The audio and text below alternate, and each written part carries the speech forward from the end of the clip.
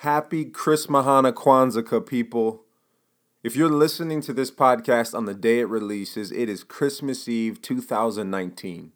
And assuming you celebrate, or at least you participate in some regard with the gift-giving idea of the season, there's a good chance you are going to receive something from someone that you're going to smile about, that you're going to thank them profusely for, and then you're going to either hide in a closet or ditch it as fast as humanly possible. That's right, it's regifting season, my friends. And most of the time we think of regifting as this unspoken yet widely practiced faux pas.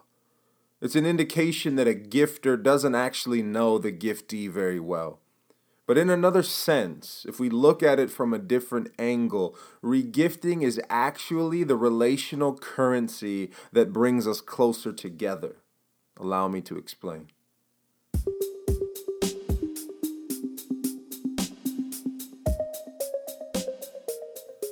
What if I told you that your life right now is worth noticing? This is the Attention Collection. I'm Anthony Garcia.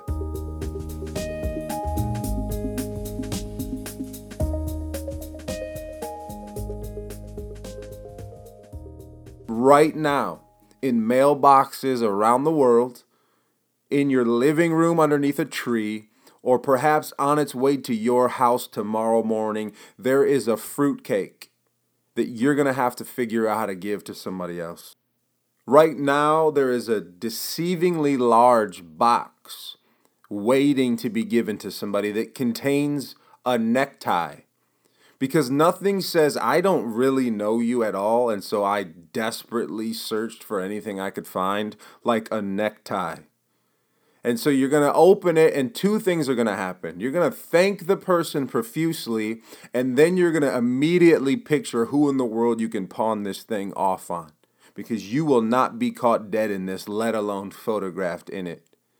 Or what about one of the most re-gifted items year after year? The candle. The candle with these creative new smells. They're running out of ideas, and so they just keep rolling things out. But every year they bring out the festive line just in time for the holidays. And can we be honest? A lot of these candles smell vaguely like a pine tree trapped inside a gas station bathroom. Let's just keep it real. Or what about one of my personal favorites, the gift basket? That's right, the cellophane-wrapped illusion of thoughtfulness that says, what if we took every possible food item and crammed it in a flimsy basket full of shredded green and red paper? Now, listen, don't get me wrong. There's a way to do gift baskets right, and I've been the recipient of many a beautiful gift basket, and I'm thankful for it. But raise your hand if you've ever regifted an entire gift basket. Trust me when I say you are not alone. You are in good company. Just hope that company doesn't get together for a white elephant Christmas party, because you might get the basket back.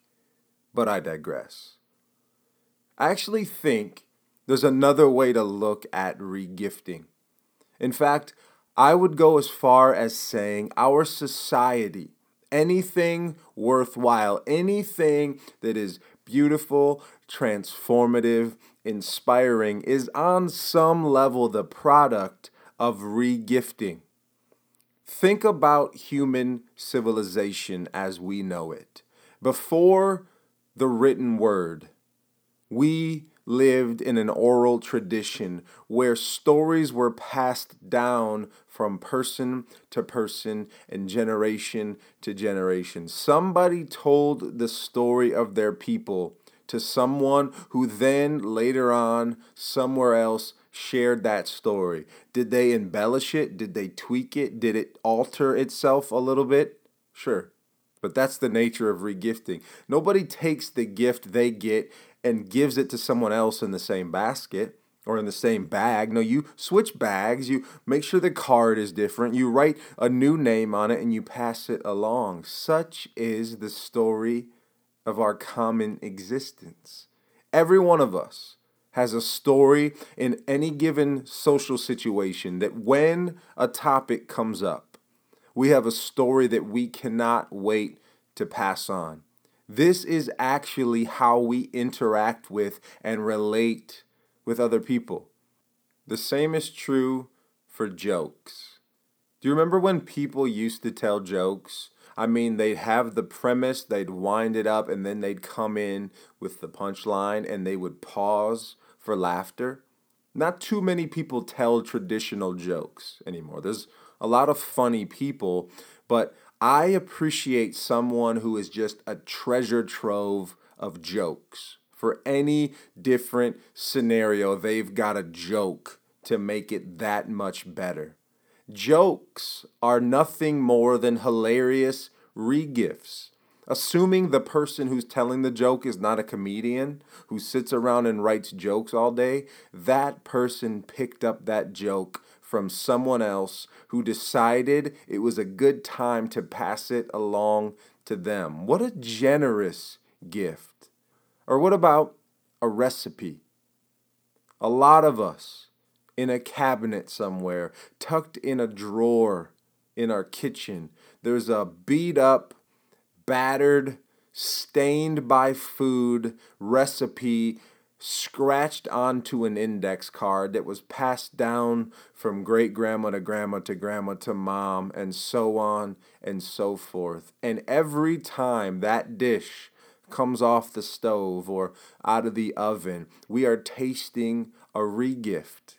That's the nature of food. That's our common experience around the table. Or what about music? Think about something like hip hop that really came into prominence using samples of songs from artists that came before hip hop. And in fact, many times they sampled songs and actually made them better than the original songs. That is a musical regift that has been emulated since that. So in other words, there are now remixes of remixes. Or how about this? Now, we don't usually traffic in CDs and cassette tapes anymore. We use Spotify playlists and Pandora curation. But there was a time when you would hear tracks of songs that you loved and you would compile them for someone else. You'd put this song next to this song and no, this one has to go first. And you take a gift, a musical gift that you sat and listened to, that you spent hours enjoying, and you would repackage it for the enjoyment of someone else. You would pass it along.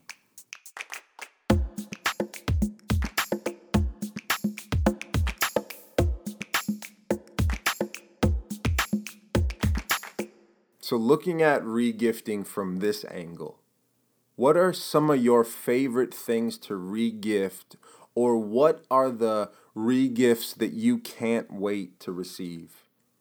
You know, one of my favorite things is when I get a text and I look at my phone and it's a link to iTunes or to Spotify, and it's a track that someone is telling me I need to check out. And it's usually that you need to listen to this. And generally speaking, if somebody's texting me a song, it's someone who knows my taste. It's someone who knows the stuff that lights me up, the stuff I'm into. And I get excited about listening to those songs. And a lot of times, they're absolutely right. And if they're not, I don't tell them. I just say, oh, that's cool. But I'll put them in my playlists. I will save it onto my phone and then I'll listen to it. And what actually usually happens from there is I have a similar experience. I listen to the song and it makes me think of someone else who might enjoy it.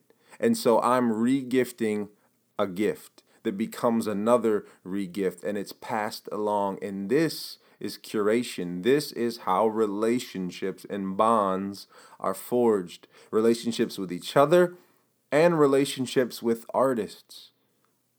Perhaps you're someone who traffics in inspirational quotes. You know, you bump into them on Tumblr or Twitter or Instagram or Facebook, and if it inspires you, it almost always makes you think of someone else who might have the same experience, and so you pass it along. What a generous thought. This picked my day up. I think it might have the same effect on you. We don't often think about how generous that is, how formative these things are, but that's the nature of regifting. On some level, this behavior is risky because it requires some level of vulnerability. This moved me. I think it might have the same effect on you, but what if it doesn't? What if it falls flat? Or what if it bores someone? Or what if they reply the dreaded ... It's just not for me. That's a risk we take, but such is the nature of regifting. And that brings me to the ultimate regift. You yourself. And as we like to say in the Attention Collection, we don't become ourselves by ourselves. We are the recipients of other people's inputs. Our gifts, the things we offer to the world, in some way are regifts from things that have passed along to us. And then there is an inherent risk with showing up in this way. Because when we offer our gifts to the world, when we show up to be seen, we have to realize that we aren't going to be for everyone. On some level, we are going to be the necktie to someone who doesn't even wear button-down shirts. That's okay. We keep showing up because someone is going to receive us into their life as the gift they've been waiting for.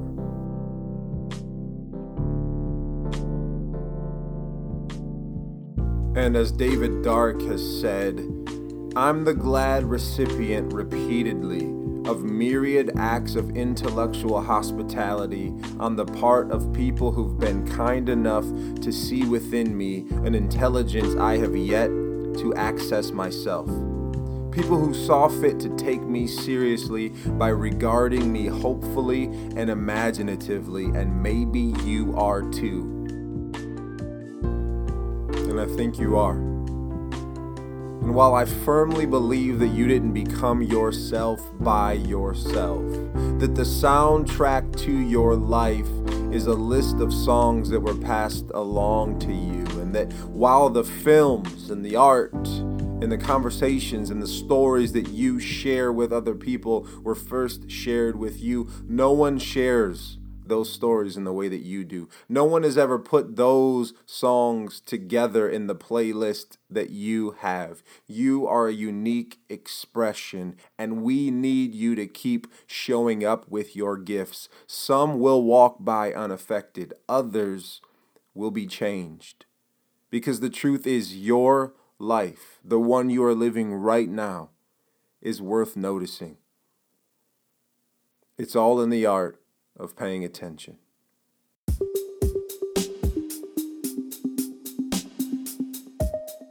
And while we're on the topic of regifting, if you enjoyed this podcast, feel free to put it in a gift bag you recycled from someone else and pass it along. Leave us a review on iTunes. Go ahead and tap that 5-star rating because it's Christmas. And if you have somebody who would love to listen to the podcast, but they don't have iTunes, that's okay. We're on Spotify, we're on Stitcher as well. And you can find us on Facebook and on Instagram. So come hang out with us on the socials. I would love to know more about the things that you are paying attention to, the stuff that's forming who you are. I'll talk to you next week. Merry Christmas, Happy Hanukkah, Happy Kwanzaa, Happy I don't celebrate any of those things because it's not for me. Everybody belongs. Until next time.